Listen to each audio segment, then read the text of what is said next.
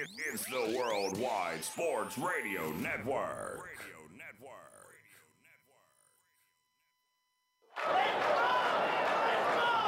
Broadcasting from coast to coast, city to city, coast to coast. It's time for the Ryan Hickey Show on the Worldwide Sports Radio Network.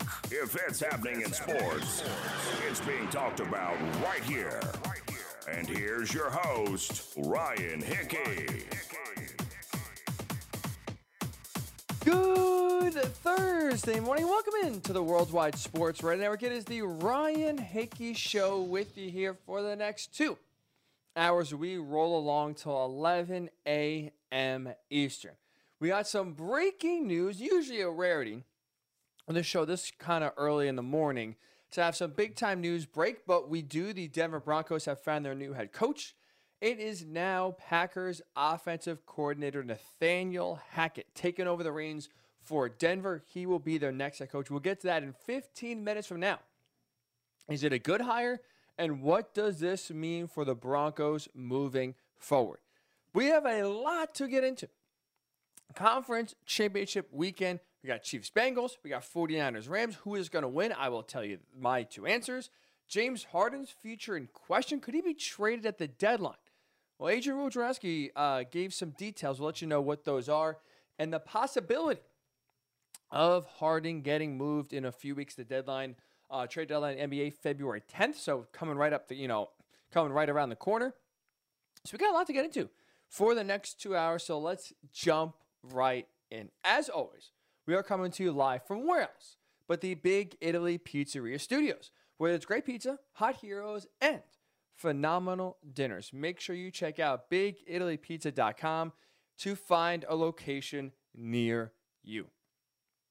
It is conference championship weekend in the NFL. So you know what? Let's give you some predictions. Let's give you some previews. I think the Chiefs are going to beat the Bengals and advance to their 3rd straight Super Bowl. I think the Rams are finally kind of exercising their demons and beating the 49ers. So let's start with Chiefs Bengals in the AFC. The reason why I'm going Chiefs is because I think right now the Chiefs are just too hot. They are too hot offensively. I think no team in the NFL is able to keep up with the offensive explosion that right now they are putting on display the last 6 weeks of the season. And really, the last 6 weeks of the season, the Chiefs, for the first time this year, have finally looked like the Chiefs of old. Well, you have Tyreek Hill ripping off big chunks. Unfortunately, the Bills know that firsthand. But he's ripping off massive plays and really being a game changer with big explosive plays. You have Travis Kelce back to being the most unguardable tight end in the NFL. And Patrick Mahomes is just flat out slinging it. Arm angles, tight windows. He is doing it all in. He is looking like the Mahomes that we saw in 2018, 2019, and 2020. As we know, it wasn't always the case, right? For a large part of the season, the Chiefs' offense was struggling. It at times even looked broken. But there's a huge reason why the Chiefs' offense is back on track. It's back to looking like the Chiefs of old. It's because everyone is getting involved on the offense. If we go back to earlier in the season, right, one of the big reasons why I thought the Chiefs offense was struggling to put up points, was struggling to move the ball, and why Patrick Mahomes was struggling with turnovers is because really he and the Chiefs offense became locked in on 2 guys, Tyreek Hill and Travis Kelce. Now, those were the only 2 players that Mahomes was thrown to, the only 2 players he's really relying on. And finally, after 3 years of domination, after watching 3 years of Hill and Kelce tear up defenses, defensive coordinators and teams started realizing all we got to do is take these 2 guys away. Now, I say all you got to do. Easier said than done. But teams started playing basically prevent defense, not allowing Tyreek Hill to beat them over the top, double covering Travis Kelce over the middle. And then all of a sudden, Patrick Mahomes couldn't find anywhere to throw. He was forcing balls. That led to interceptions. He wasn't looking at his 3rd or 4th option, which, again, prevented the offense moving the ball down the field and really had him bogged down, and they weren't scoring as many points as we thought. It took a while for the Chiefs, for Patrick Mahomes, for Andy Reid, for Eric Bieniemy to finally adjust and realize what defenses were doing and how to beat it. But when I say the reason why the Chiefs offense looks like the Chiefs old because everyone's getting involved, that's exactly what happened. All of a sudden, Patrick Mahomes started dumping the ball off to running backs. He started looking at his third or fourth option like Mecole Hardman, like Byron Pringle. And all of a sudden, getting, 10, 12 yards at a time, even 5 or 6 yards at a time, targeting those guys eventually opened it up to where Tyreek Hill would get one-on-one coverage where the Chiefs would want, where Travis Kelce would get one-on-one coverage like the Chiefs would like, and that is when the big plays truly do come. Look at the postseason. Like, they have played 2 games, right, against the Steelers, and obviously that epic classic game against the Bills last week. Look at some of the players who have put up big-time contributions in the postseason alone. You have Jerick McKinnon, who, honestly, I will be honest, forgot who's in the league. This was a dead man walking in San Francisco, could not stay healthy, could not get on the field. He barely kind of played for the Chiefs this season. All of a sudden, because of an injury to Clyde Edwards-Helaire, he comes in, and in 2 playoff games combined, has over 200 total yards and 2 touchdowns in the postseason. That's a guy that Patrick Mahomes, again, has started targeting when you want to double and triple cover Tyreek Hill and Travis Kelce. Fine. Here's Jerick McKinnon in handoff. Here's Jerick McKinnon on the screen or a dump off, and he's making big plays. Again, 200 total yards, 2 touchdowns in the playoffs alone. Byron Pringle. Byron Pringle's all of a sudden now a playoff primetime player. 3 total touchdowns in 2 games. You have Mecole Hardman. You have Demarcus Robinson making some big explosive plays in the offense as well. Even Patrick Mahomes himself. We saw it especially on Sunday against the Bills in that AFC divisional round game. He made plays with his legs. If everyone is covered, if there's no opening to throw the ball, he's just tucking it and running. There's no spy on Patrick Mahomes. He's not Lamar Jackson. He's not Josh Allen. He's mobile. There's a threat of his legs, but no team is preparing for it. So when you want to drop 8 or 9 guys in a coverage, or if you want to even blitz and you don't get home, Patrick Mahomes is able to make plays with his legs. Even on Sunday, leading rusher for the Chiefs with 69 rushing yards and a touchdown. And honestly, I tweeted this at the time. I'm not sure if you feel the same way. But there was at least 12 different times I thought the Bills were going to get a sack on Patrick Mahomes. Whether they blitzed, whether they had great coverage, Mahomes was sitting back there, the pocket was collapsed, and I thought, oh, he's going to go down. And somehow, he's able to not only wiggle out of it, but also is able to, for the most part, to pick up positive yards. So his legs now have become a big threat. So when you have guys like McKinnon, like Pringle, like Hardman, like Mahomes, making plays, all of a sudden, that opens things up for Tyreek Hill and Travis Kelce. And as we know, they have both been able to feast so far in the playoffs. Both have over 200 yards receiving. Both each have 2 touchdown receptions in the postseason alone. So again, when you're spreading the ball out, when you're getting everyone involved, defenses now all of a sudden start to become impatient. Then all of a sudden start to take some chances, whether it's blitzing, whether it's covering Mahomes, whether it's covering Hill and Kelce one-on-one. And as we know, especially in crunch time, that is where those 2 make a killing as the Buffalo Bills. So look at this Chiefs offense. In the 2 postseason games, they have put up 42 points in each game. The last 6 games of the season, including the 2 playoff games, the Chiefs are averaging 37 points per game. The Chiefs offense for me is back.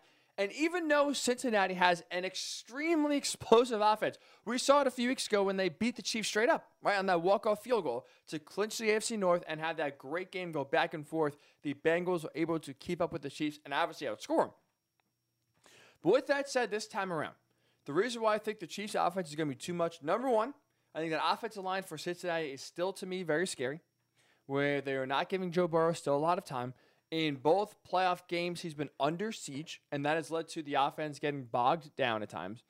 And also, because that first matchup where you had Ja'Marr Chase make history with the most receiving yards in a single game by a rookie, 266 and 3 touchdowns.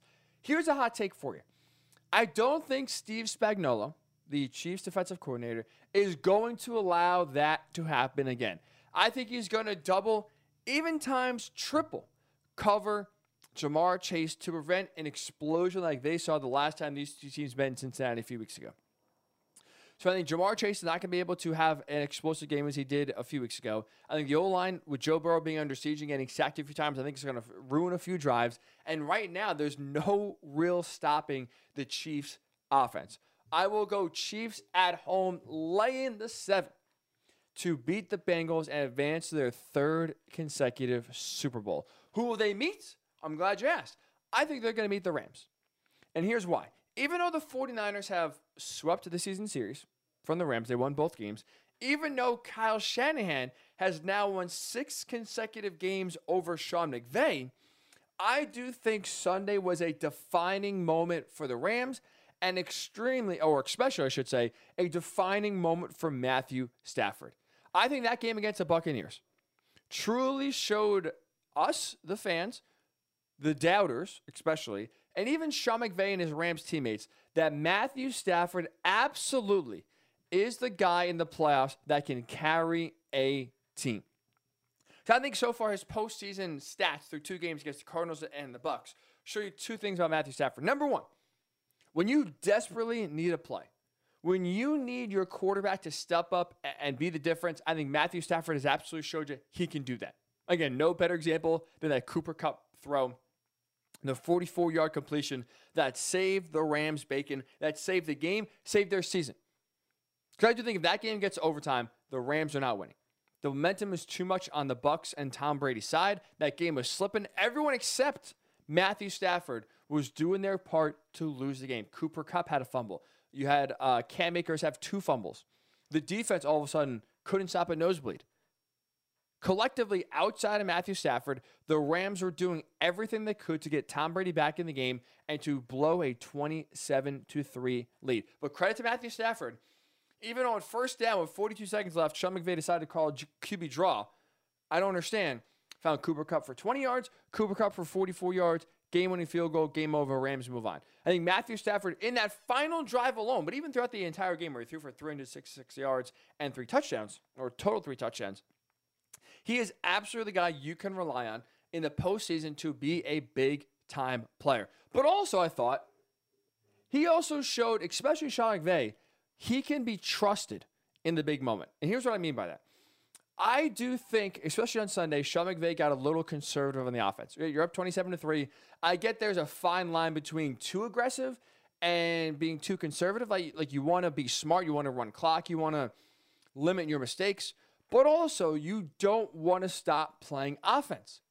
I think Chris Collinsworth said on the broadcast a few times, if you're the Rams, don't stop playing offense.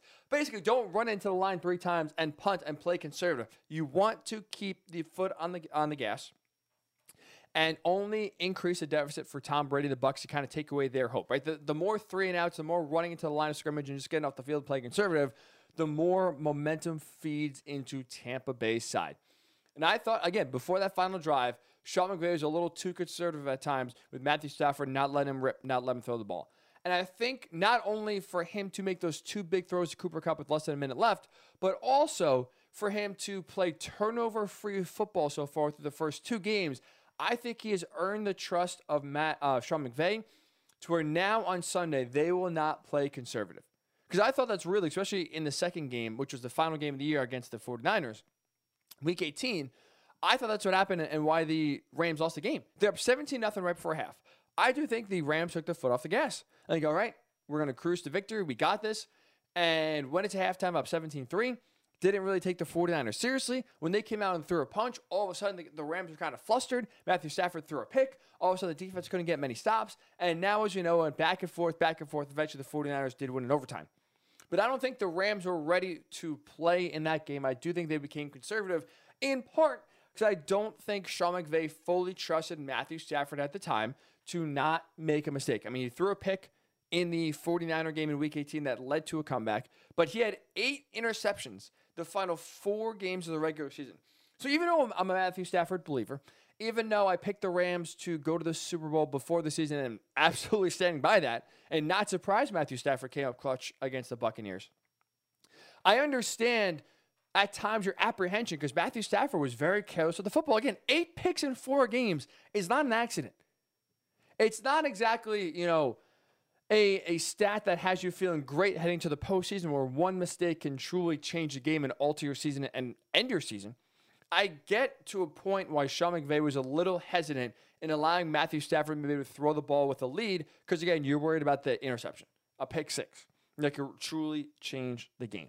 But now I do think, especially Matthew Stafford playing well on Sunday, coming up clutch and being the reason why you won, I think there's going to be no apprehension. There's going to be no conservative play calling come Sunday. I think the Rams from the get-go are going to be full throttle forward, and I think they are going to finally get their revenge on the 49ers. McVay is going to finally overcome the dominance that Kyle Shanahan has over him. I think the Rams are going to the Super Bowl and playing it in their own house. So I think the Rams are beating the 49ers on Sunday. I think the Chiefs are beating the Bengals on Sunday as well. So I'm curious your thoughts here. Conference championship weekend is upon us. Who's going to the Super Bowl? Who is your pick to win these games this weekend? Love to hear your thoughts on Facebook, Worldwide Sports Radio Network, Twitter, WWSRN_radio, at Ryan Hickey Show on Twitter as well. When we do return here, we have some breaking news like I mentioned before. The Broncos have found their new head coach. It is Packers offensive coordinator Nathaniel Hackett. Is it a good move? Did the Broncos make the right hire? We will discuss that when we return. It's the Ryan Hickey Show right here on the Worldwide Sports Radio Network. It's the Worldwide Sports Radio Network. Welcome back to the Ryan Hickey Show, right here on the Worldwide Sports Radio Network. And welcome back into the Ryan Hickey Show right here on the Worldwide Sports Radio Network. We do have some breaking news in the NFL early on this morning being reported all over. Adam Schefter, Tom Pelissero, all those great NFL insiders were all over it. The Denver Broncos, out of the 9 jobs that are open, are the first to make their hire. They are going with Packers offensive coordinator Nathaniel Hackett. Former Packers OC, like I just mentioned, was there for the last 2 or 3 years since 2019. Was with the Jaguars as well in 2017 when they went to the AFC title game. So Nathaniel Hackett's been on some successful teams recently. Obviously, he has coached Aaron Rodgers the last 3 seasons. 2 of those most likely being MVP seasons. Is this a good hire for the Broncos? For me, absolutely. Absolutely, I like this hire a lot because obviously it puts them in good position to land Aaron Rodgers. Now, I will say this. Hope is not a strategy. Hope is absolutely not a strategy. So obviously maybe the Broncos have a little more inside knowledge, and maybe Nathaniel Hackett obviously will have a little more of the inside track on Aaron Rodgers' mindset and his future compared to, let's say, people like myself and you. We are just, reading the headlines, trying to read the tea leaves. So in one sense, it's a dangerous gamble to make that basically if you're hiring Nathaniel Hackett with the hopes of Aaron Rodgers coming to Denver, and whether he stays in Green Bay, whether he decides he wants to go elsewhere, obviously it's a gamble, then you lose out. And if you're not enthralled with Nathaniel Hackett, then it's like, oh, well, what the hell are you going to do? But I do think the gamble is worth it. Like I said, hope is not a strategy, but I do think this is a gamble worth taking the risk on. Because if you look at the Denver Broncos as an organization, they've had one good quarterback since John Elway. John Elway retired in the late 90s. So we were talking almost in my lifetime. I'm 27 years old. Almost in my entire lifetime, outside of John Elway, the Broncos have had one good quarterback since, and it's been Peyton Manning. So the only other quarterback Denver's been able to find in really over 2 decades, really 25 years, has been Peyton Manning, who, kind of similar to Aaron Rodgers, was a guy with a lot of accomplishments already. His former team, the Colts, cut Peyton because of the neck injury. The Packers might move on from Aaron Rodgers either because he wants to or because of his age and his contract. But either way, it's kind of, I don't say damaged goods, but it is a situation where you are getting an extremely accomplished veteran quarterback to come as a hired gun to try to win a Super Bowl in, let's say, 3 or 4 years. You got a very small window, but again, you're getting a quarterback that's still one of the best in the NFL to do it.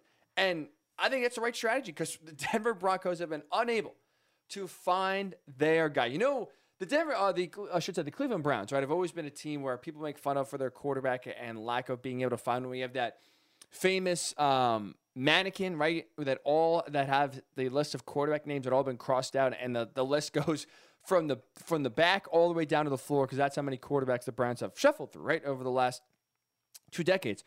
Well, the Broncos, low-key, have been kind of the same thing. Again, outside of Peyton Manning, look at who's been quarterback for them. Jay Cutler, Trevor Siemian, Drew Lock, Joe Flacco, Case Keenum, Brock Osweiler. Like, they themselves have Tim Tebow, have ran through a ton of quarterbacks that have all failed and failed relatively quickly. So you look at the quarterback dysfunction in Denver, yeah, go for broke.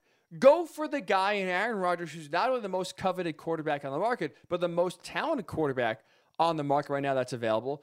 Go for it, because that's the only blueprint that Denver's been able to do the last 25 years, is find quarterbacks that have been exiled for one way or another from their team previously, and you could still get 3 or 4 good years out of them. So I like the Broncos kind of going for broke here and taking their chances, taking their swing in landing Aaron Rodgers, because you look at this team, the way they're constructed, where they're built, they are a quarterback away from legitimate Super Bowl contention. I get the AFC West is really building up to be one of the toughest divisions in football. I would say the NFC West right now is the toughest, but I would say the AFC West is the second toughest. I put it ahead of the North. I put it ahead of conferences like even the NFC South at times that's been somewhat competitive, or the AFC East that's on the rise.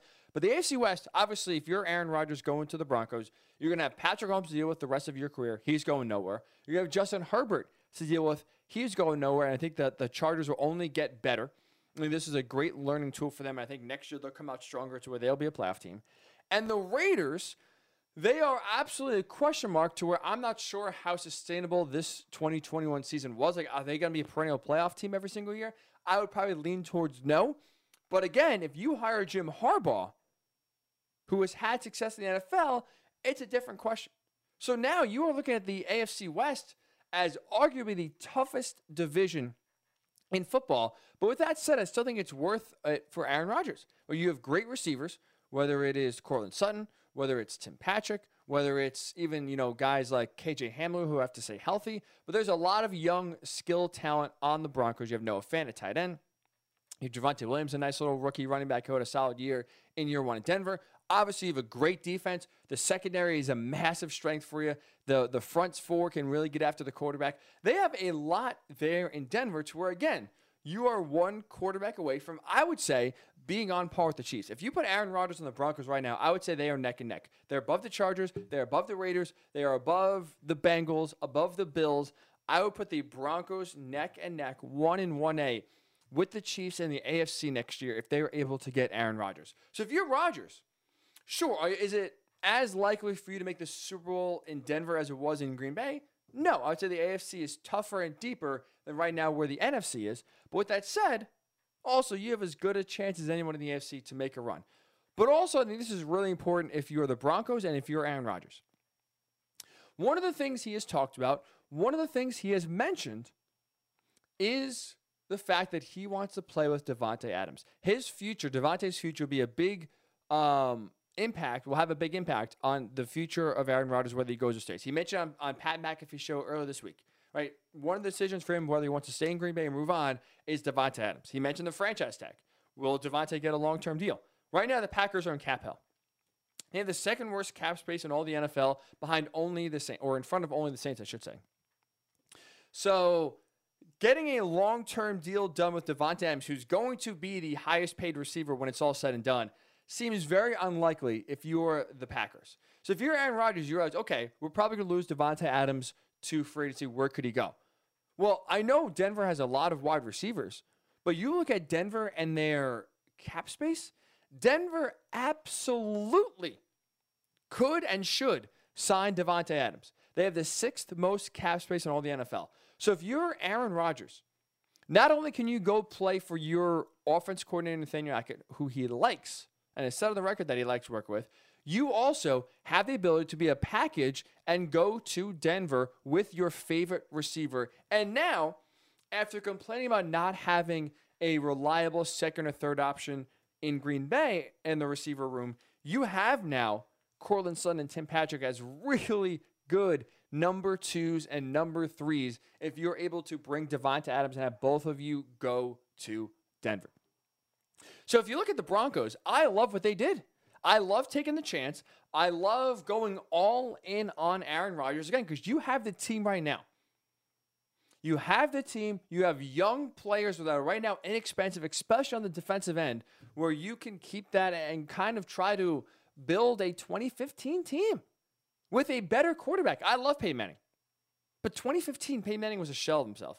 He was a statue back there, and the Broncos won the Super Bowl in spite of Peyton Manning. Well, now you can have a similar dominant defense in 2022, but with a quarterback that is still at the prime of his, game, coming off of back-to-back MVP awards.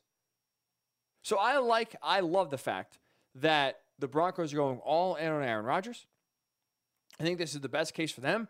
Whether it's the draft, you look at the quarterbacks that are out there, not really one that's jumping out. There's not really a quarterback that you say that's going to be our franchise guy. So, okay, you're not going to probably draft a quarterback. Outside of Aaron Rodgers, look, Russell Wilson is a very attractive option, obviously. Maybe Nathaniel Hackett is someone that entices Russ enough to where he feel like he can have some say in the offense and there'll be a kind of elaboration there. So maybe that also works hand in hand. If you don't get Rodgers, maybe Russell Wilson looks at the Broncos as an attractive job, maybe compared to if Dan Quinn was head coach. And outside of those two, Jimmy G, not really, enthralled. Kirk Cousins, Derek Carr. There's not a lot of enticing options. So if you are the Broncos, you got to go all in on Rodgers, and I love them doing so. I think this Nathaniel Hackett hire is the right move. It's a smart move, and I think it's a move that absolutely can result in not only Aaron Rodgers coming to town, but Davante Adams. All right, if you're Davante too, wouldn't you want to play in an offense where, sure, Matt LaFleur is the one calling the plays, and obviously Matt LaFleur is a major impact on the offense, but Nathaniel Hackett's the offensive coordinator. Obviously, Davante Adams has been very, very successful on the field, results-wise, with yards, receptions, touchdowns in the Green Bay Packers offense led by Nathaniel Hackett. So you got to think, if you want to keep that going, if you're Rodgers, if you're Adams, well, the best way to kind of keep what they got going outside of Green Bay is to go to Denver. Kind of keep the band together, just do so in another location. It's like the band that's touring. You can have a great show, you can have a great set in New York, but hey, let's go out to Chicago and keep it going. Keep everything similar. I think that is what's going on with Denver right now. I think that's why hiring Nathaniel Hackett is absolutely the right move. It's not only giving Aaron Rodgers a reason to come out to Denver, it's also trying to lure Davante Adams, getting a package deal. If Rodgers wants to play with Davante, the Broncos have the sixth most cap space available. They're able to sign him. You'll have solid number 2 and number 3 wide receiver depth behind Davante Adams. And if you're Davante, you want to keep, obviously, your production going. Well, one of the best ways to do so is to play with your offensive coordinator that helped design the offense that you flourished in. And if you're Rodgers, yeah, you keep continuity by playing in a similar offense. And by the way, you get to play with, as you called him, the best player you have ever played with. Pretty high praise from Aaron Rodgers, who has played with some greats throughout his Packer career. So I love the Broncos going all in, kind of putting their chips on the table and saying, we want Nathaniel Hackett because we think that's going to lead us to Aaron Rodgers and Davante Adams. We're going to basically go big or go home. I love it from Denver. I love the risk. I love the gamble. 10 out of 10 hire, and them hiring former Packers OC Nathaniel Hackett. Now, this is the only head coaching hire that's basically been official, been reported. Now, there's another head coaching hire that's rumored to be close to happening, and that's Brian Daboll to the Dolphins. Pat Leonard, who covers not only the Giants, but the NFL for the New York Daily News. Obviously, the Giants hiring Joe Schoen, the former Buffalo Bills exec, as their GM. There's a lot of speculation that Brian Daboll would be interviewed and be a favorite for the New York Giants head coach opening. But yesterday, Pat Leonard did report that, according to his sources, Brian Daboll is the favorite to become a head coach, but not for the Giants, but to land with the Dolphins. And I think this would be a tremendous hire. 10 out of 10. I think this could be arguably one of the best hires of the cycle if the Dolphins are able to land Brian Daboll, because he is able, not only does he possess skills that the Dolphins need, he also fits the vision of Miami. Right? Why was Brian Flores fired? Well, Brian Flores was fired, one, because in part he had bad communication and was unable to get along with Chris Grier. Okay, it sounds a little childish to me. But another reason why he was fired was because he was not on the same, he didn't have the same vision for Tua that Chris Grier, the GM, did, and Stephen Ross, the owner, did. They are committed to Tua. According to reports, at least, it's out there, Brian Flores is the big person, was the big voice that was pushing for a Deshaun Watson trade back in during the season before the trade deadline, and it wasn't Chris Greer and it wasn't Stephen Ross. They were apprehensive. They still wanted to see what Tua has. So you had a head coach that was not on board the quarterback while the GM and the owner were. So now you think, okay, we got to bring in a guy that's on board with our quarterback. Well, there's no person that's more on board with Tua than Brian Daboll. Let's not forget, go back to 2017.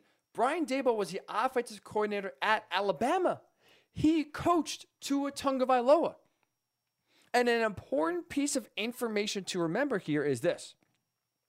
Brian Daboll was at Alabama for one season. They won a national title. That was the year, if you remember, where Jalen Hurts was a starter for most of the year. Then at halftime of the national championship game against Georgia, Nick Saban pulled Jalen Hurts and put in Tua Tagovailoa. He led the comeback as he threw the game-winning pass in overtime to win the game, to win the national title.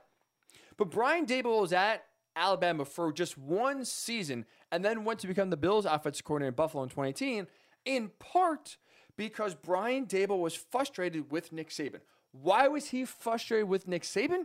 Because Brian Daboll wanted to play Tua Tagovailoa earlier than in the second half of the national title game. He wanted to pull Jalen Hurts earlier in the year, around November when the offense was starting to struggle, and Nick Saban said, no, we're sticking with Jalen Hurts. So you have a guy in Brian Daboll who believes in Tua so much that during the middle of an undefeated season, wanted to pull Jalen Hurts in favor of freshman Tua Tagovailoa.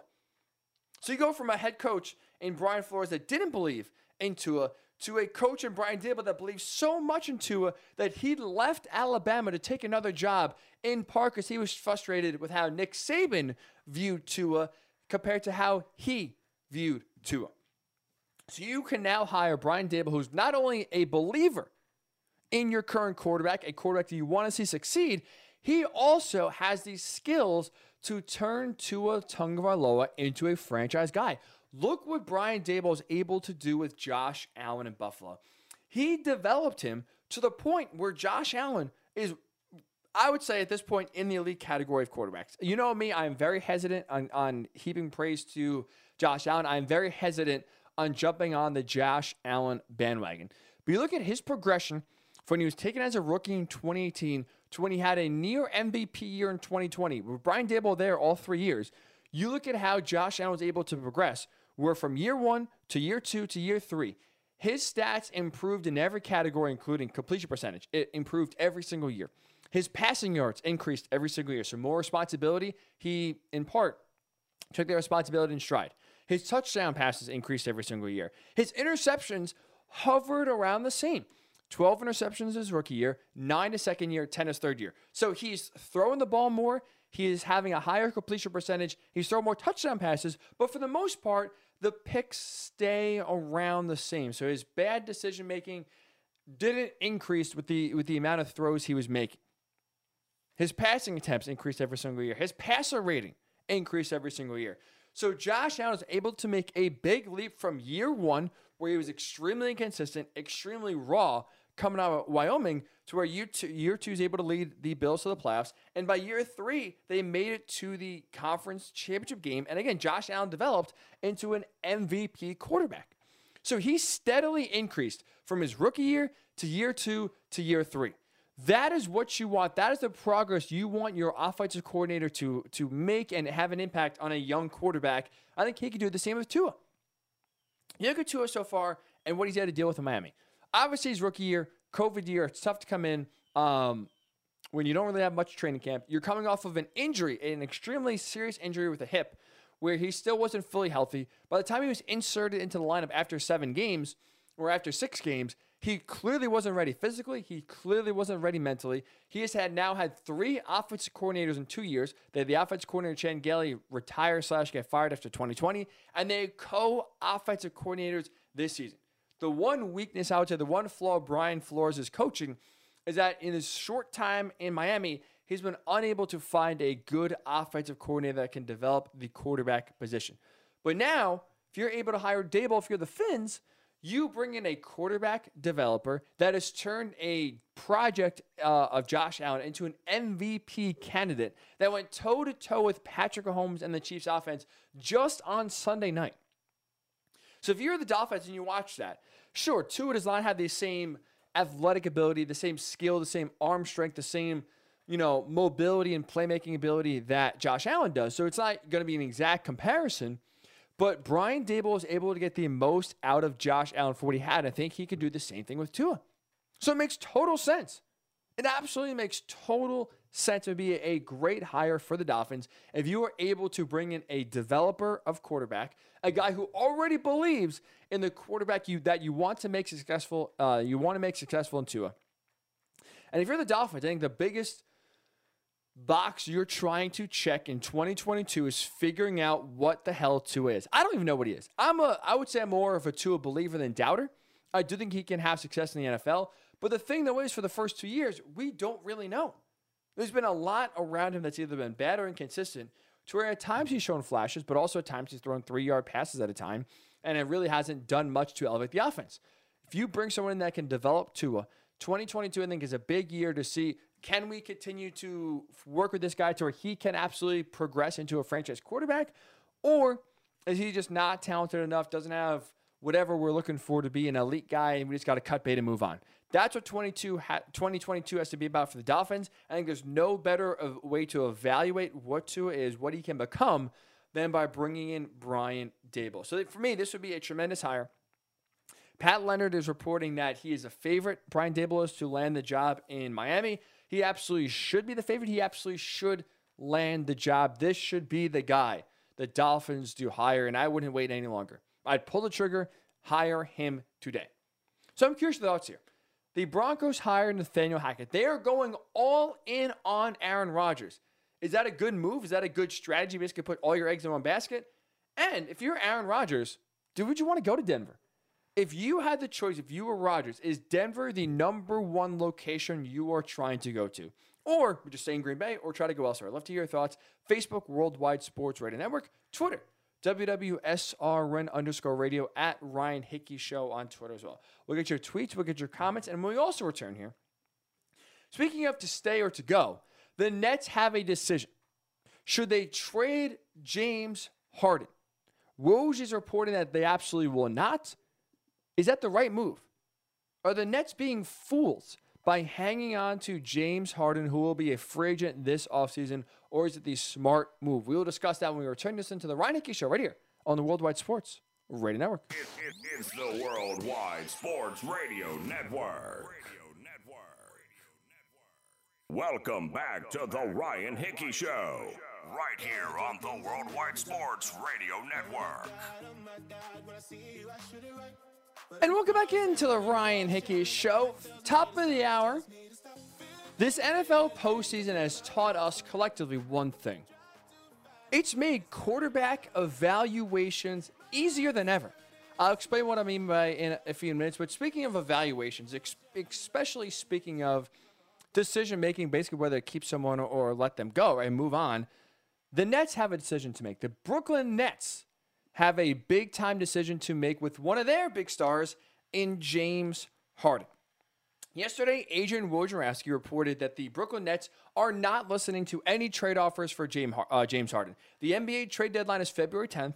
They are not listening to any trade offers for Harden. They are not even thinking about trading one of their big three stars before the deadline. They're going to ride it out this season. Now, the reason why Woj even had to put out a report like that, in case you missed it, is because there's growing speculation. There are now more and more reports out there.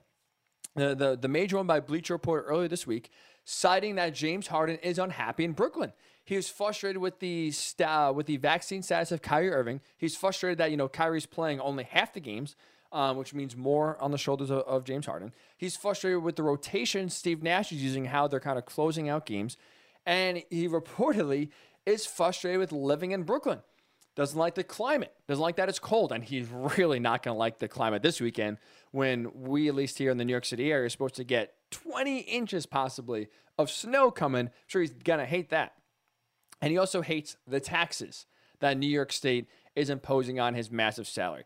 So there is reports and there is frustration from James Harden about a lot of things going on and surrounding his time with the Nets. So there's at least speculation of, all right, well, you look at James Harden's contract. He is a free agent after this season. If you're the Nets, do you keep him through the trade deadline and run the risk of losing him for nothing this offseason?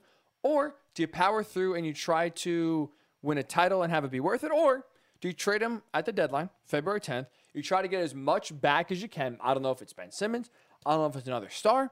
And you try to at least recoup some value instead of risking going into free agency and having a star in James Harden walk away without getting anything back.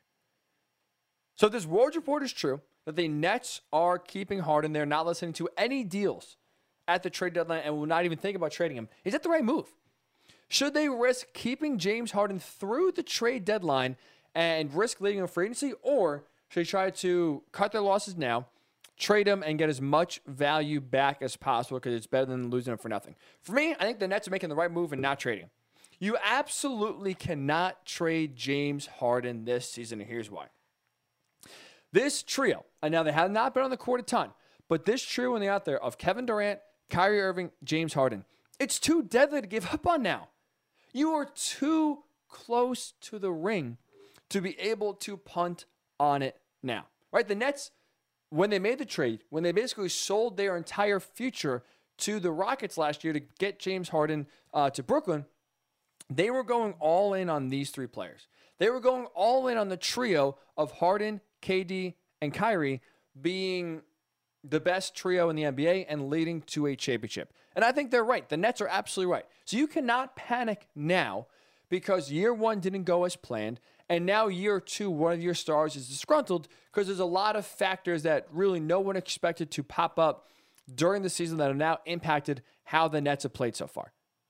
But when you look at when these three have been on the court, when things have been going well, they're 13-3 together. They've only played 16 games in a little over a year playing basketball together. But in those 16 games, they're 13-3. So what does that show you?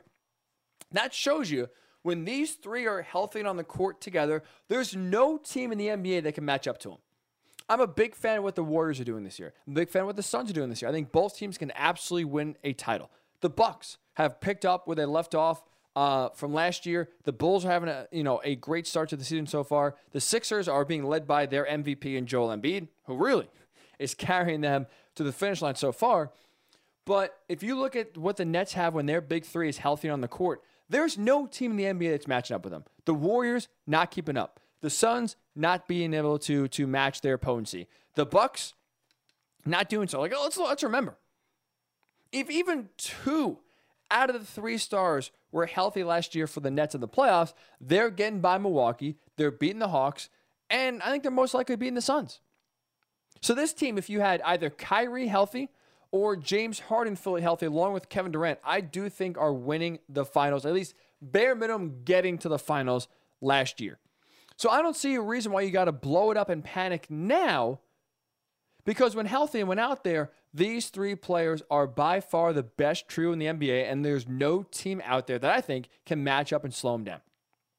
To their credit and to my wrongfulness, I guess we'll call it, they have blended together really well. For James Harden's frustration, his frustration is not with this playing style of Kevin Durant. It's not trying to share the ball with Kyrie Irving or not get enough credit. His frustration is basically, James Harden's, is that they're not playing together enough.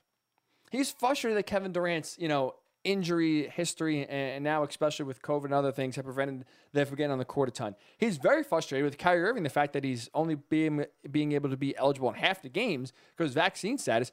He wants to play with these other players. It's not like he wants to get his own shine and go somewhere else. He's frustrated because he hasn't been able to play with the guys he came to play with.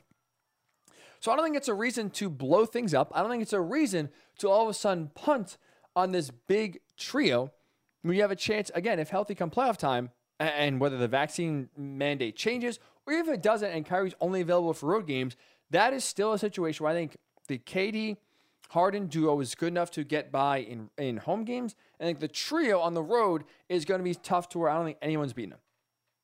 So even though they've played only 2 games together this season, I think it's worth the risk of carrying through this season with James Harden and risking losing him in free agency. Because you look at, okay, if you're on the side of James Harden should be traded, something is better than nothing for James Harden at the trade deadline compared to letting him possibly walk in free agency. Let me ask you this.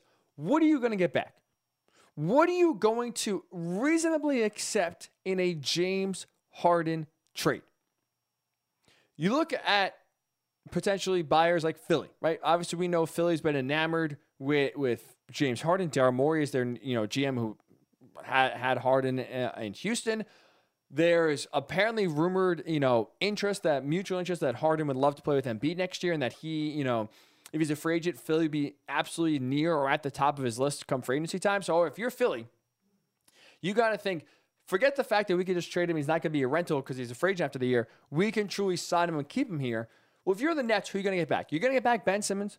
Well, the thing with Ben Simmons is, number one, his confidence is totally shot. So what kind of Ben Simmons are you going to get? Massive question. No one knows.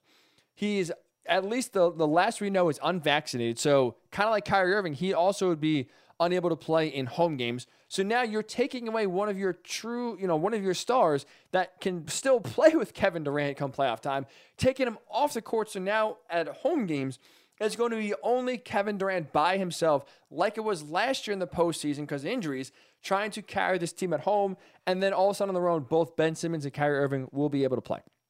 I don't think that makes any sense.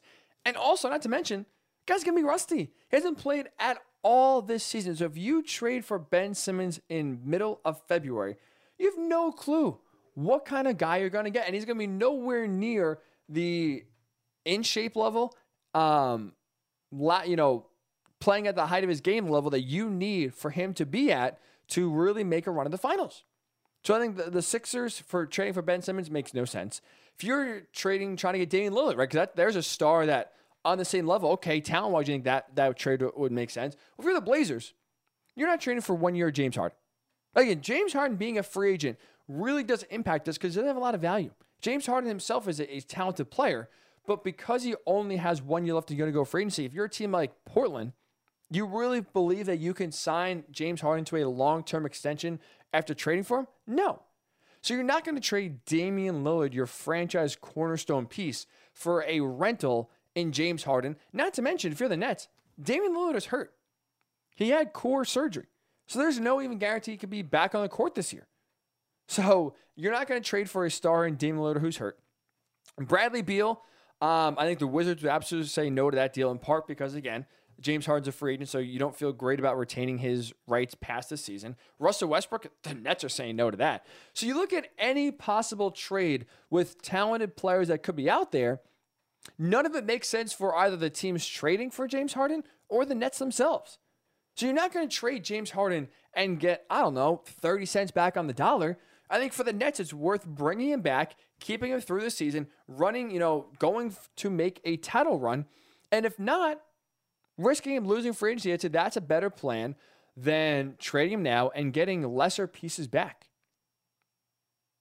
It only makes sense for me to keep James Harden. Not to mention, there is still, even though he's a free agent, there's still a good chance for the Nets to get something back in free agency if James Harden decides to go elsewhere. Because you look at the cap space this season available in the NBA, there's not a lot of teams with a lot of cap open. So James Harden's going to command a massive, massive contract. So there's not a lot of teams out there, especially contender-wise, that are able to, give James Harden the deal he wants.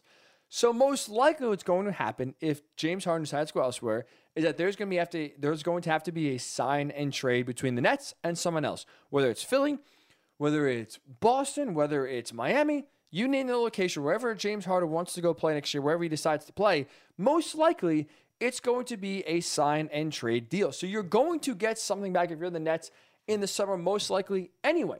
It's a risk, it's a gamble, yes, but most likely, more times than not, you're going to get something back. Whether it's Philly getting Ben Simmons back and seeing what the hell is going to happen, maybe get Tobias Harris in the trade as well, you are most likely going to get something back for James Harden. So you really don't have to risk or worry too much about being left empty-handed in the summertime if James Harden decides to leave. And even if you do, but you win a title, it's worth it. It's worth it. So there's no trade I think that makes sense for the Nets to make. There's no trade partner that I think would take a rental in James Harden. You're not going to do a trade for 30 cents on the dollar if you're the Nets. And I do think the best case scenario, the most likely option for you winning a title this season is holding on to James Harden. Hoping that Kevin Durant could stay healthy and stay on the court. Hoping either the New York City laws change or Kyrie Irving somehow, by some way, by some miracle, gets the vaccine and he's able to play in every postseason game. That is your best chance of winning a title. Because like I said, the three on the court together, Harden, Kyrie, and KD, there's no one beating them. If they could stay on the court together for the entire postseason, they are winning the title. That, to me, that risk is worth absolutely, or that reward, I should say, is worth the risk of letting James Harden walk in free agency without getting anything back for him. So the Nets are absolutely doing the right thing here and not listening to any trade offers, not entertaining any trades, because again, you're not going to get much value back. There's not many teams that are going to be interested in James Harden being a rental for half a season. So you're not going to get anything back of note, of consequence, of substance that would make a trade worth it. Hold on to Harden. They already get along great with Kyrie and KD. Hope KD is healthy. Hope Kyrie gets a shot. And really hope that this is a trio that's on the court more than not in the postseason. Because for me, that's going to lead to the playoffs. Or lead to a championship. So I'm curious your thoughts here. James Harden, unhappy in Brooklyn. Has not asked for a trade, but is a free agent at the end of the year. And has indicated he's going to test free agency. And again, according to reports, he's very enamored of Philly. He really wants to play with Joel Embiid. His former GM and Daryl Morey is obviously in Philly. So it's more likely than not, I think he leaves the Nets in free agency.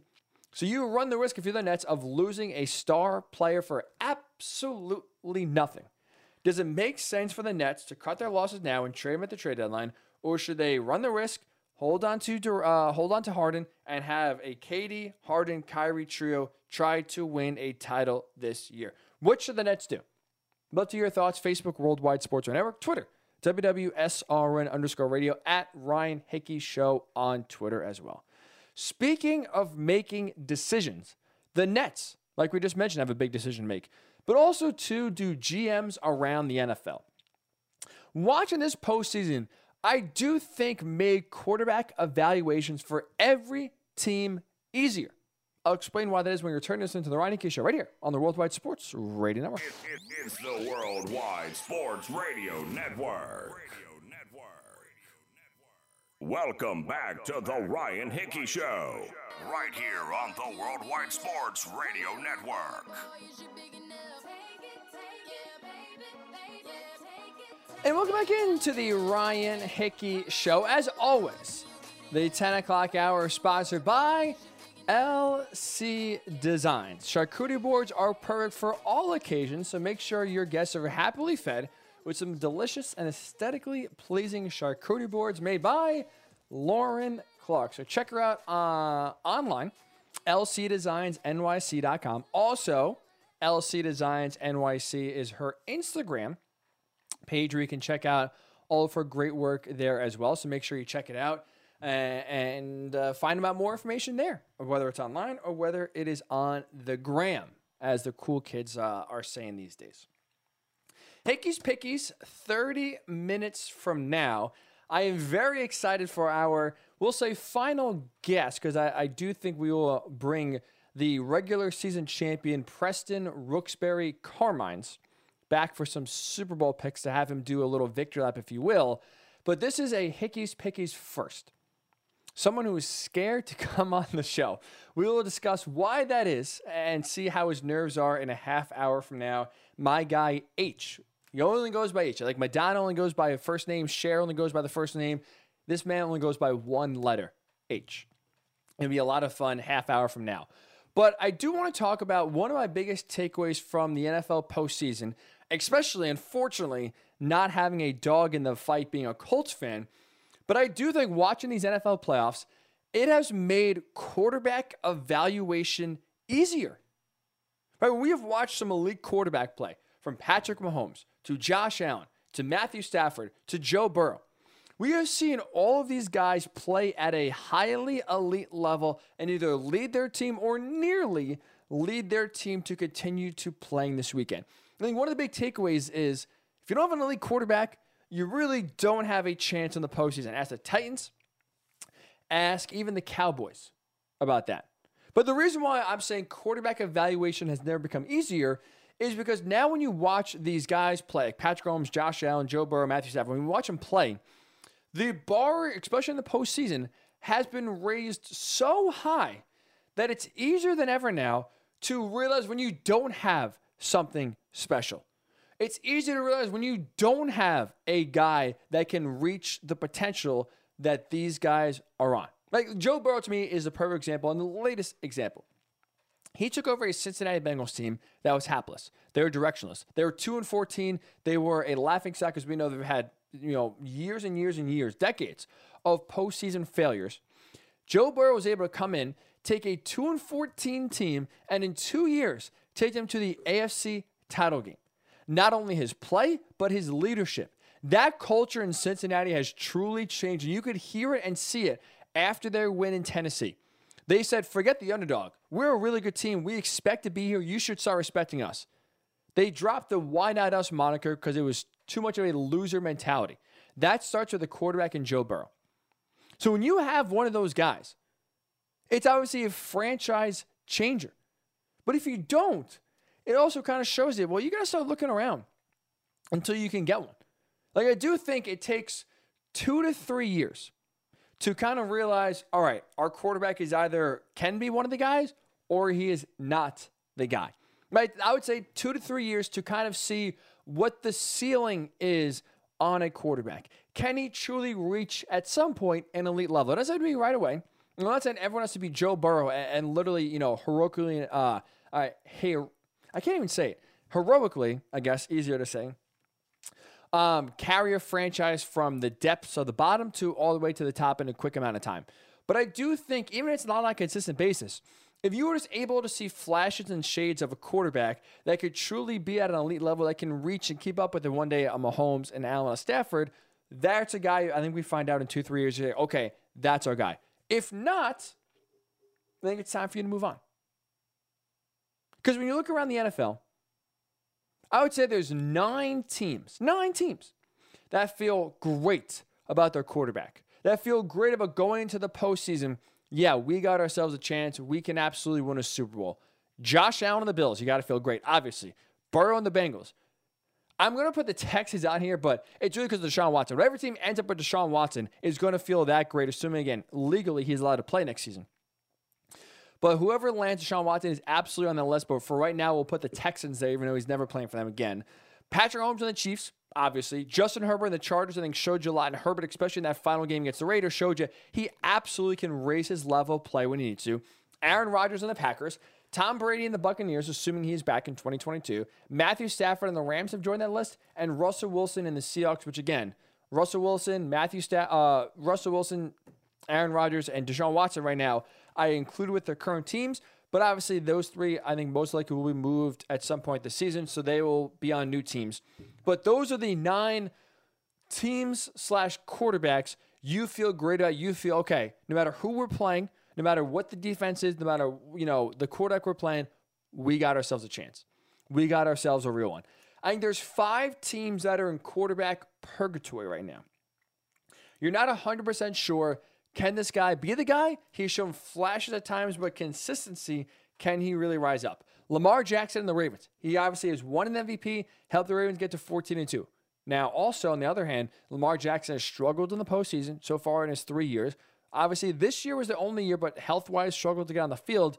I think the Ravens and Lamar Jackson are in a tight position right now where you don't really know truly can Lamar consistently be on the same level as the quarterbacks we just listed. So you still got to figure it out. I would not, if I was the Ravens, give Lamar Jackson a contract extension this year.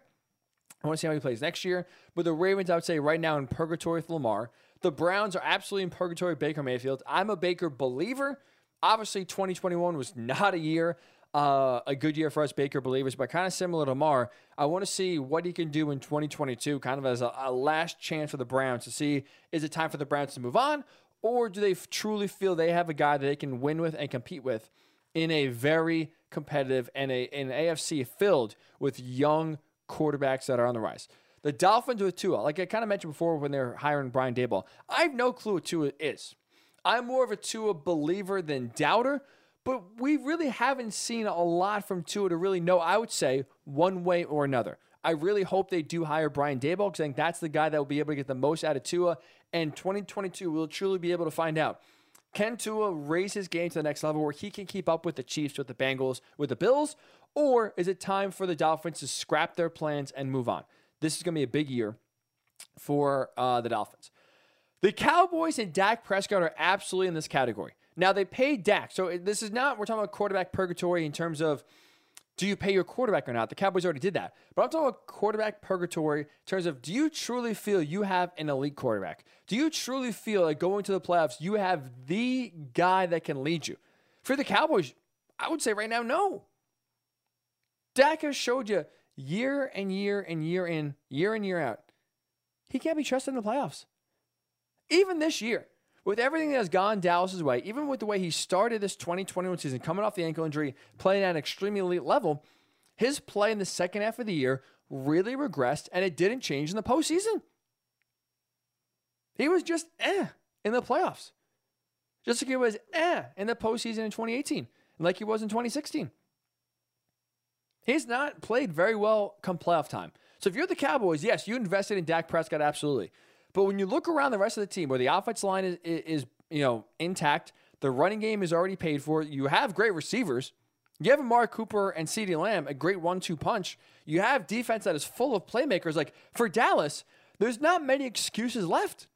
I think outside of Mike McCarthy, there's nothing really Dallas can do to get the most out of this team.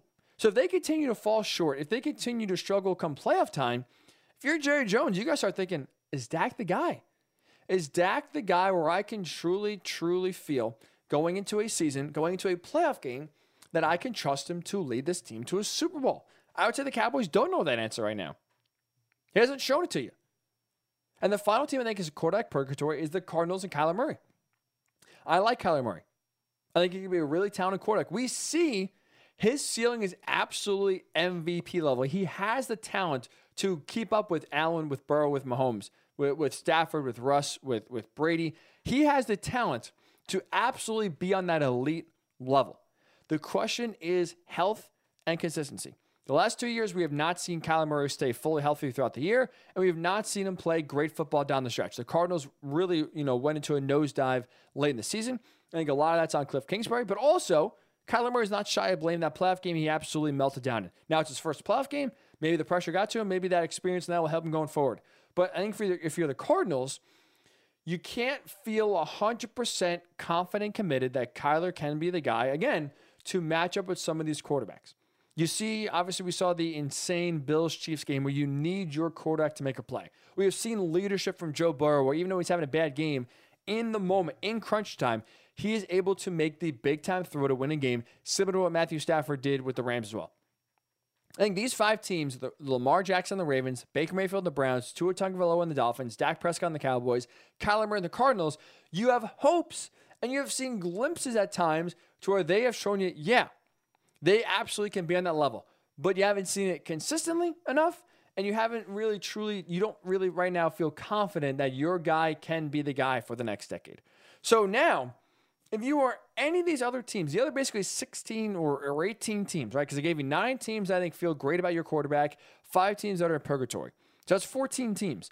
The other 18 teams in the NFL, you got to be looking for an upgrade. This postseason should tell you, no matter who your quarterback is, it's not good enough. You got to be turning over every leaf in terms of trades, in terms of free agency, in terms of the draft. There's no point in holding on to something that's either not elite or not consistent, right? If you are the Titans and Ryan Tannehill showed you now multiple postseasons, he is not the guy to elevate the team. He needs Derrick Henry to be playing at an MVP level for the Titans to have a chance to win playoff games. And if not, you aren't winning.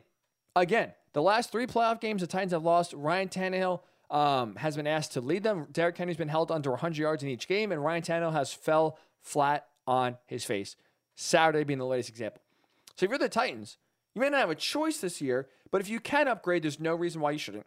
The Vikings and Kirk Cousins, enough. We know what Kirk Cousins is. He's not a primetime player. There's no reason. I don't care what his stats are. I don't care. You can point to the regular season efficiency. I don't care. We know what Kirk Cousins is. He is someone who cannot be relied upon in the big moment. Move on if you're Minnesota. I get it's easier said than done. If you can't do it this year, I'm not saying just, do whatever you got to do. But know in the back of your mind, Kirk is absolutely not the answer. The Colts and Carson Wentz have to realize Carson Wentz absolutely cannot be trusted. And absolutely, when you watch especially in the AFC, we watch the level of quarterback play that's going to be around now for the next decade, you can't trust Carson Wentz can consistently be on that level. So you got to move on. Like for me, I will say this. This was definitely an eye-opening experience this postseason because for a long time, I was a believer that if you build a good enough team, that can carry a good quarterback, let's say, to the playoffs, to a Super Bowl. I was a true team building kind of guy where I thought if you had a really good defense, had a solid run game, great receivers, that could be enough to carry a team to a Super Bowl, even if you have just not an elite quarterback. You have just an okay to good quarterback. But each passing year, I will admit, that philosophy is starting to look more and more foolish. Again, the perfect example is the team I root for. I like the way the Colts have built themselves. They have a great running back in Jonathan Taylor. They have a really good offensive line. They have a defense that forces turnovers and flies around. I thought, okay, you know what? You just get a good to pretty good quarterback that doesn't make a lot of mistakes. The team around him can elevate the quarterback to a level that is going to be acceptable in the playoffs. That's why I was excited about Carson Wentz. It wasn't even a Carson Wentz per se as much as it was, okay, he's shown talent in the past. The team is really good around him. I think now that will lead him to flourish. And I was wrong. I was absolutely wrong. Ryan Tannehill is the same kind of quarterback. So you see, in the big-time moments, especially in the playoffs, that is why quarterbacks make $40-45 million a year, because their presence is felt the most in the playoffs. And if you don't have that guy, there's no sense in holding on to someone that you hope can be the guy, or no sense in holding on to someone because you feel like there's no other upgrade. I'm not saying it's easy to find your franchise guy, because obviously if it was, all 32 teams would have a franchise quarterback they believe in. Again, I gave you only 9 that feel great. A fourth of the league, basically, that feel great about their guy. The rest, the 75% of the NFL is still searching. So I'm not saying just to take away, take a flyer on any quarterback in the draft and take a chance, basically. No, that's how you make your team worse, not better, by just guessing and hoping. Hoping is not a strategy. But what I am saying is when you have the opportunity to go all in to maybe trade for Aaron Rodgers, to trade for Russell Wilson, to trade up to get a quarterback you identify that could be a great one in the draft, there's no reason in waiting. There's no reason for holding out hope that the guy you have could be the one. Don't be afraid to move on. Look what some teams did that are in great positions right now. The 49ers. Now, Jimmy G takes a little bit of an outlier because I think he has played clutch football when it matters, but as we know, he's kind of up and down through the middle portion of the game. But even the 49ers themselves said, Jimmy G can only take us so far, we're going to move on. And they trade up to get Trey Lance. They identify the quarterback they think can go toe-to-toe with some of the greats in the NFL, and they already made a move to get Trey Lance even while Jimmy G is there. The Chiefs did the same thing. They had Alex Smith. He can get you to the playoffs, but once the playoffs come, is Alex Smith the guy that's going to win you playoff games? No. Chiefs identified that. Andy Reid identified that. And guess what they did? They said, Patrick Mahomes is the guy we love. We think he can be the one to take the most out of this offense. We're going to go get him. The Bills. I actually forgot this, but I looked it up. The Bills in 2017 gave Tyrod Taylor a 6-year, $92 million contract extension. They made the playoffs with Tyrod Taylor in 2017. And you know what the Bills did? 2 months after the playoff game was over, they realized Tyrod Taylor is not a guy that's going to elevate us in the postseason. He's not a guy, he's not a quarterback we can rely on to win us games. We got to get someone else. And who do they identify? Josh Allen to be the guy. So the 49ers, the Chiefs, and the Bills all had decent quarterbacks, all had playoff caliber quarterbacks, and all three said, you know what? They're good enough to get us to the postseason. They're not good enough to win us a Super Bowl. We're making a move. And obviously, the jury's out on Trey Lance. We don't know what he's going to be. But I don't think the Chiefs are regretting moving on from Alex Smith for Patrick Mahomes. I don't think the Bills are regretting moving on from Tyrod Taylor and taking a risk on Josh Allen. Finding an upper echelon quarterback is the only way teams have a prayer in the playoffs. That's why, for me, quarterback evaluations have never been easier. Because now you can identify quickly, can this guy be an elite quarterback? Well, if you don't see flashes, the answer is going to be no. And if he does, can he do it consistently? You have a few years to find it out. But now you see the barometer, especially if you're a GM in the AFC. When you have all these young, talented quarterbacks coming up, it's easier than ever now because if you realize you don't have the guy, all right, you move on.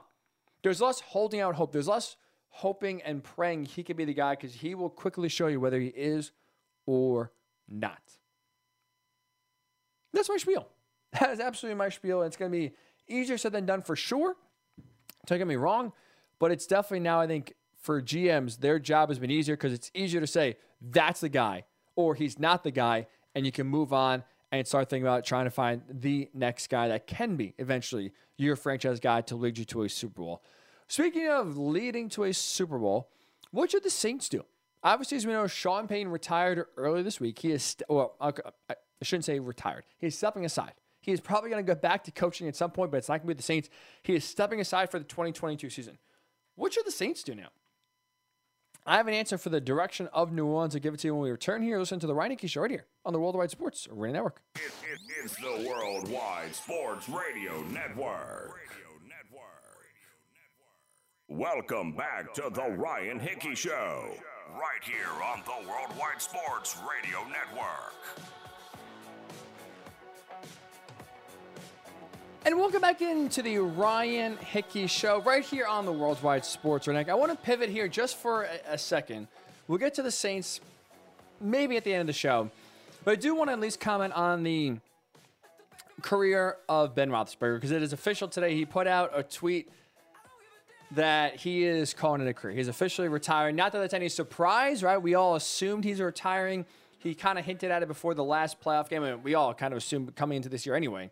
This is going to be it, kind of seeing his play kind of fall off a cliff. But I do want to at least give him credit and a shout out because I do think Ben Roethlisberger throughout his entire career has always been underrated. And here's what I mean by that.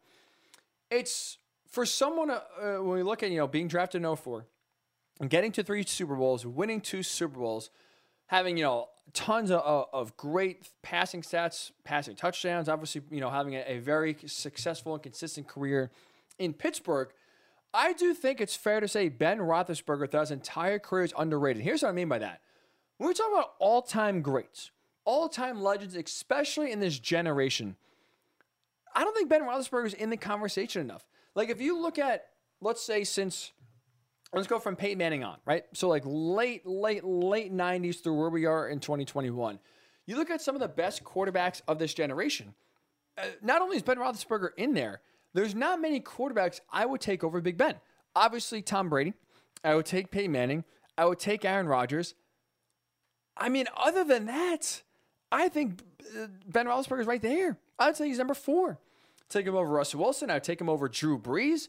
Like, there are a lot of accomplished quarterbacks that have more records that I think get more national pub, more love for MVP, more love for their individual accomplishments. But when it comes to a career as a whole, I would absolutely take Ben Roethlisberger over Drew Brees. I would take Ben Roethlisberger over Russell Wilson. I think he's been more clutch.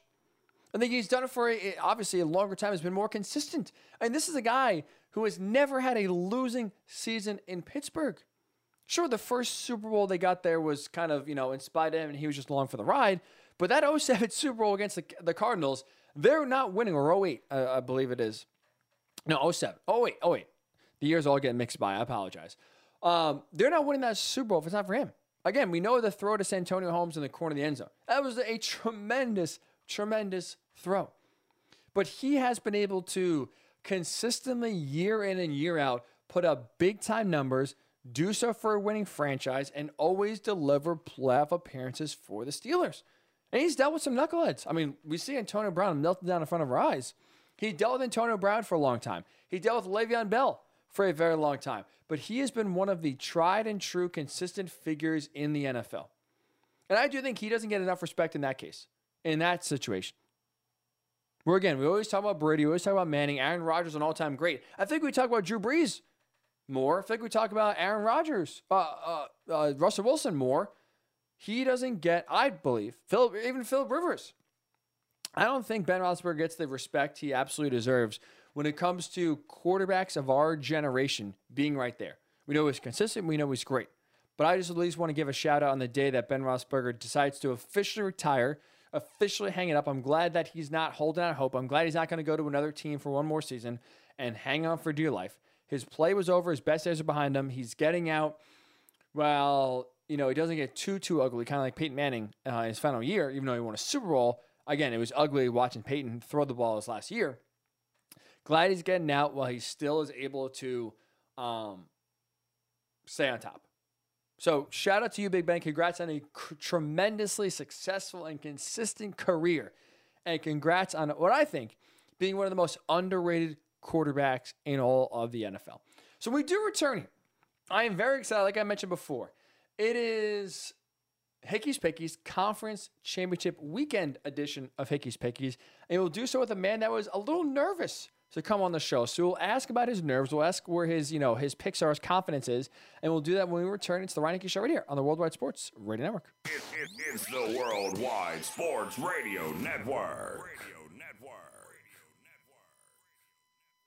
Welcome back to the Ryan Hickey Show, right here on the Worldwide Sports Radio Network. And welcome back into the Ryan Hickey Show right here on a Thursday morning, the Thursday of Conference Championship Weekend. So it's a lighter edition of Hickey's Pickies with obviously only 2 games to go into. But I am very excited for our guest here. This is a Hickey's Pickies first. Usually, a lot of confidence from the guests. Usually, a lot of 5-0 declarations and excitement. But a show first. A man who was very nervous about coming on. I thought at one point the phone was ringing a little too long. I thought he was going to duck, but he did end up coming through. We call him Harrison, or I should say his name is Harrison. We call him H for short. He's like Madonna and Cherry's on forget a first name basis, a first letter basis. And thankfully, he has sucked up the nerves and has come on Hickey's Pickies. H, how we doing, man? What's up, Hick? I'm doing good. Got a coffee in me. The brain's firing on all cylinders. I'm ready to go. So let me ask you this, H. There was a lot of apprehension on your end from coming on. You said you didn't want to come on. You're too nervous. What's with the nerves? I feel like we're a welcoming atmosphere and environment here on the Ryan Hickey Show, but obviously you are too intimidated. Where are the nerves coming from, man? Nerves are just sometimes when I talk sports, I get the names wrong. I'm saying, all these crazy things, and everyone's like, they're not even on the team. I'm all over the place a lot of times. So, but I'm here. I'm calm. I'm ready to go. I don't know if this will help or hurt the nerves, H, but Lauren has actually been on the show twice now. She's come on last year. She's come on this year. Now, this year, the picks weren't great. Last year, she didn't know half the teams involved, and she went 5-0. So okay, well, that's a hard bar to hit, though. That is. And, we're not saying you got to go 2-0 or, you're going to be an embarrassment. Trust me, H, my picks have sucked this year. But there was a show, no offense to Lauren, she's not exactly the most sportsy girl in the world. To be honest, she didn't know half the teams existed. She never heard of the Cincinnati Bengals before last year, and she went 5-0. So, if anything, that should kind of ease your worries a little bit and make you more confident than, let's say, more nervous. I don't know, Hick, because, March Madness when, the people are just picking the mascots and they, get, 75% of the games, right? Right. And I'm picking, seeds, and I'm like, oh, I saw North Carolina play them, 2 weeks ago, and all of a sudden I'm, 20%, right? Sometimes you just got to be loosey-goosey, and I kind of, maybe I'll just go that. Maybe can you put, anonymous names on the teams, and I'll do that. We could do that. One of my other friends, Rob, just picked some of the games based on who would win, in an animal fight. For example, I think we, let's just say it was Georgia Bulldogs going against the Musketeers. He goes, well, a Bulldog would win, so we'll go with the Bulldogs. So he did mascot in nature versus nurture, and he turned out all right. I would do that. But what you're saying, H, I like this philosophy from you. You're saying you're worried about being too smart. You're worried about knowing too much that you think it's going to hurt you, not help you. Yeah, just over calculating, over adjusting, and then all of a sudden, other crazy things happen. But yeah, I'm definitely worried about being too smart.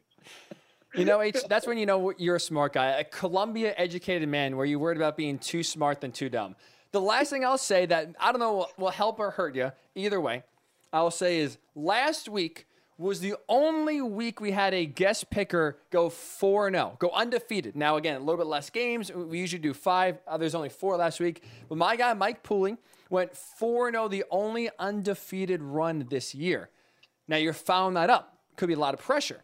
You feeling better about maybe going, following it, the only undefeated streak, or worse? I feel better. Okay. I got 2 games. That's it. So I have better odds, and I feel like you kind of got lucky though last week with the Chiefs. I mean, they really shouldn't have won that game. So. Wow. H, this is why I'm glad you're on, because you are doing things that no one's ever done before. Everyone is usually coming overconfident and feeling great. You are the exact opposite. You're feeling very nervous and almost ducked the show. Now you're calling out other pickers for getting lucky, man. They don't know what they're talking about. What, luck? H, this is already a home run, man. You're killing it. Who else you want to trash? Wait, what, Hick? So who else you want to trash? You're calling out, people for getting lucky last week. Oh, they shouldn't have won that game. The Chiefs shouldn't have won. So I love it. You're trashing other pickers of the show. So let's keep it going, H. Who else you want to call out? Yeah, no one else. Okay. Yeah. No more trashing. I guess Lord probably got lucky too, but I don't even want to get into that. Well, trust me, she absolutely got lucky. Don't let her tell you any different. So H, we will get into the picks before the nerves kind of come over and cripple you. We'll go AFC title game, Bengals and Chiefs. The team that was lucky in your mind to even be here, the Chiefs, are hosting the Bengals, and the Chiefs are 7-point favorites. Will the luck continue, or is Joe Burrow going to dominate, go in there, and break the hearts of Chiefs fans? Yeah, and it's at Arrowhead. At Arrowhead, it's gonna be very loud. Yeah, I'm going Joe Burrow. Nice. Going Joe Burrow. I just feel like the Chiefs defense couldn't even defend Davis on the Bills last week, and they got our boy Jamar Chase. I don't see, unless Tyrann Mathieu's back, them having I don't know what his injury, because he got hurt in that last game. Yeah, I think we got Bengals. I think Jamar Chase is going to crush it. I think Bengals won last time they played. I don't know. I don't understand why they're so the underdog. Is it just a home field kind of thing? Home field. Maybe the Chiefs offense is looking great. Obviously, maybe the O-line. The people are concerned about the Bengals O-line because Joe Burrow got sacked 9 times last week. Hopefully the guy can make it out of Arrowhead Stadium alive this time. Look at you, H, by the way. You sandbagger. Oh, I'm nervous. I don't want to get anything wrong. You're shouting out Gabe Davis. You're shouting out Tyrann Mathieu. H, you know what you're doing. You are. I love the philosophy. You are trying to sell low, underperform or undersell and overachieve. That's my life, Nick. That's how you gotta do it. If you come right above you gotta be above the curve. And if you set the curve, oh my God, you're always gonna be above it, right? Great life advice. You never want to oversell and underdeliver. You always want to undersell and overdeliver. Folks, this is where we give life advice here on Hickey Speakers. Forget just the picks. Life advice H with great advice to live by. I love it, man. This is why we bring smart guys like you on. I will say, though, I'm going to go the Chiefs. I love Joe Burrow. I love the Bengals. With that said, I think the Chiefs' offense is just too potent right now. I am worried about the Bengals' O-line. You're getting under siege the entire game. Even Joe Burrow, how great he is. You can only do so much before, you have Chiefs defenders in your face every single play. Like you said, the Chiefs defense was awful, awful, awful last week. With that said, I do think that they'll be a little bit better, enough to where the Chiefs offense will continue to score a lot of points. I don't think that the Bengals defense is very good. They're not going against Ryan Tannehill. That's for damn sure. And the first time they played, like you mentioned a few weeks ago, Jamar Chase is unstoppable. 266 yards, 3 touchdowns. I'm going to go on a limb here, H. I don't think that's going to happen again. I don't think the Chiefs are dumb enough to let Jamar Chase go off again. So I will put my faith in the Chiefs defense getting, let's say, one more stop than the Bengals. I will say the Chiefs win and win by more than a touchdown at home. So I will go KC. You, as a smart man, are going the Bengals. The other game, H, 49ers and Rams. The 49ers have won 6 games in a row over the Rams. Kyle Shanahan has dominated Sean McVay. This game will be in LA in SoFi Stadium, but not many Rams fans. It looks like it'll be a home game for the 49ers. Again, a lot of red in the stands. The 49ers are 3.5-point underdogs. Where are we going, H? Yeah, here I'm going Rams because I feel like in that last game, like Tom Brady couldn't even do anything because the defense just kept getting to him. So I think that Aaron Donald and who's the other one? Von Miller? Yeah, Von Miller. I think they're just gonna keep just grinding Jimmy down, and grinding him down. Yeah, he starts throwing those like off throws that are going nowhere just because he's getting like half hit. Like I think that's gonna be happening a lot. So I think the Rams are gonna crush him here. Crush him. Let's go, H. I am in agreement with you. I think the Rams are going to win because you know why? Matthew Stafford ain't no Aaron Rodgers. Matthew Stafford is coming to play, H. He's not laying an egg at home like Aaron Rodgers did last week. He's not going to be, going 3 and out. The Rams, I was a believer in the Rams for a while. I was a big believer in Matthew Stafford. A lot of doubters out there. And last week, with the game crumbling, where I thought they were for sure about to give the game away and have Tom Brady have another epic comeback, Matthew Stafford said, not on my watch. Those that incredible pass Cooper Kupp to eventually win the game. I think that confidence that Matthew Stafford had last game carries over. There's a new swagger at the Rams. They can believe in their quarterback. And 6 games in a row will end on Sunday. The Rams, with the victory, will become the second straight team to host a Super Bowl in their home stadium. Rams win and cover the 3.5 points. We're both on the Rams there. H, you're on the Bengals +7. I'm on the Chiefs -7. All right, H, that's it. It's painless. How are we feeling? Are you glad you came on? You glad you powered through? Yeah, I'm glad I came on. I wish I knew my heart rate right now, though. You're sweating. You don't have to go to the gym today, which is probably good. You got your exercise in the last 10 minutes. No Peloton. Wow. There you go. The Hickeys Pickies experience creates more adrenaline and works you out more than a Peloton exercise. Not bad. Maybe I'll use that as my next pitch for some people to come on. H, thanks for coming on, man. I'll see you on the slopes next week. Hopefully, you won't be eating too much of my snow, and we'll have a blast, man. Go Lions. We thank the great Harrison Dittmeyer. We just call him H. Cher is Cher. Madonna is Madonna. H is H. We appreciate him coming on. We appreciate him braving the nerves to come on and give 2 great picks here on the show. So that'll do it for this edition of Hickeys Pickies. Like I said, I'm going the Rams here at home to win.